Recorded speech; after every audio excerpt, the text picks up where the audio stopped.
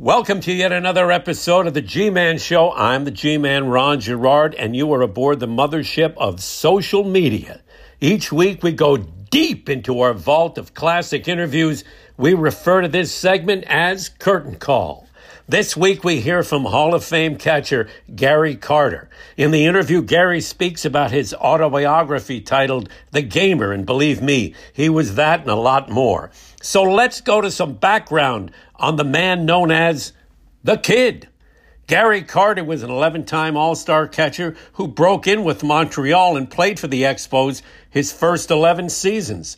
He established himself as one of the best backstops in baseball.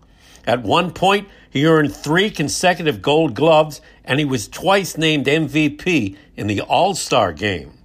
Gary was a major force in the New York Mets' 1986 run to the World Series championship. The player known as The Kid caught 2,056 games and finished his 19 years in the big leagues with 324 home runs, 298 as a catcher. And he drove in 1,225 runs with a batting average of .262.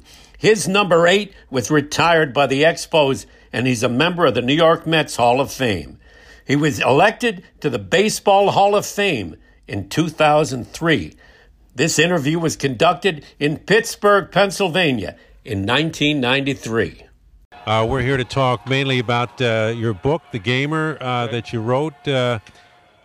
It's only been a year since you've been retired now, but it's a recap of your life, your early life, and so forth. Well, basically, the game plan on this book was that it was going to come out before the '92 season, and the publication was going to be from Thomas Nelson. Well, I said to them that I don't think it's really ready to come out on the bookshelves because I feel like I have something else left to do before the remainder or the last chapter can be written.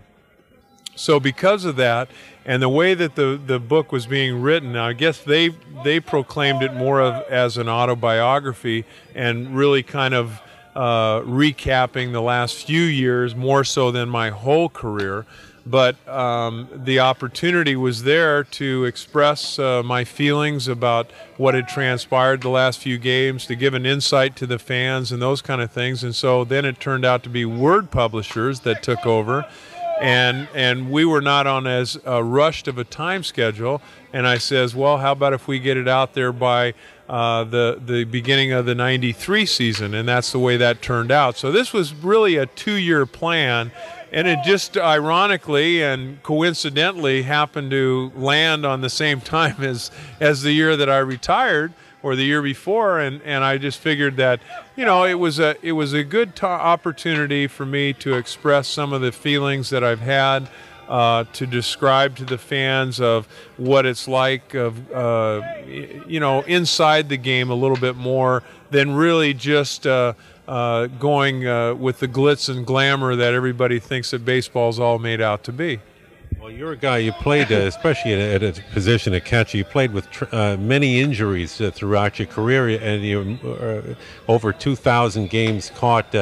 What held you together? Well, what held me together was my faith in Jesus Christ, number one, and then really I was blessed with a body that was capable of taking a lot of punishment. And I guess in that regard, I look back and I say, okay, well, I used to play the game with a lot of aches and pains, and that's how I got the tag of being known as a gamer.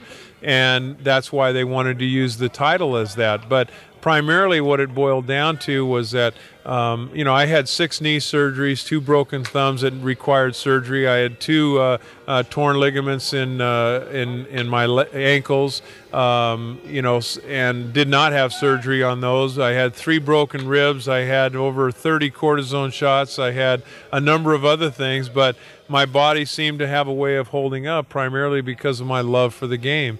And I guess if you were to make that analogy, that's really what it boiled down to, that I would go out and play the game at all costs. How did you get the nickname The Kid? That was just from my overzealous enthusiasm that happened when I first came to my first big league spring training camp in 1973, and some of the veterans, Ken Singleton, Mike Torres, Mike Jorgensen, guys like that, saw the way I was. I mean, I was this over-enthusiastic guy that wanted to win every race and wanted to do everything first and all this and that. And, like when you go into the batting cage, you say, just one more. And they just says, look at this guy, look at this kid. I mean, he's 18 years old and he's acting like he's 12, because he loves the game so much. And so the nickname stayed with me, and everybody after a while just called me Kid. And I mean, I don't ever remember very often being called Gary or Carter or anything. They always called me Kid, so it just stuck.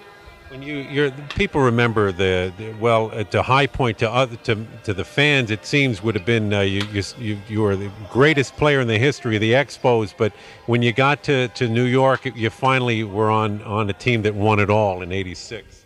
My years in Montreal were wonderful, and I will always have fond memories of my 11 years that I spent in Montreal, especially finishing off in '92 with the team I started with. Then to go to New York, there was a golden opportunity to finally be a part of a team that had a chance to win a world championship. I thought we had opportunities to win games or win World Series or league championships or whatever back when I was with the Expos, but it just never happened. So finally, when I was traded to the Mets in 1985, our first year we came close, but then in 1976 we blew the whole division away. We won by 20.5 games, and then fortunately went on and won the World Series. But that wasn't an easy task either, trying to get by the Houston Astros and then ultimately getting by the Boston Red Sox and being down in Game 6 as we were. And the deal was we were down 5-3 with 2 outs, and I was the batter. And fortunately, I was a part of something that turned out to be really good. So there's a lot of great memories of that. There's great memories of my 18-year career, and I'm happy now to be a part of the Marlins broadcasting, and I get a chance to live at home and spend more time with the family. Well, listen, Gary, appreciate you taking some time out. The book is The Gamer. I'm sure the fans that are interested in you. It's an excellent read, and wish you the best of luck in your new career. Well, thank you. I appreciate it, and hopefully the fans that do get a copy, that they'll see a little bit more about what the game's all about, and that they realize that there is more to it than just going out there and playing a game. The magnificent, or as they would say in Montreal, Canada, le magnifique Gary Carter. He truly was a gamer. That wraps up another episode of the G-Man Show. I'll be back with you next week. Until then, keep your hands up, your chin down, shoot the jab, and don't make me look for you. Au revoir, mes amis.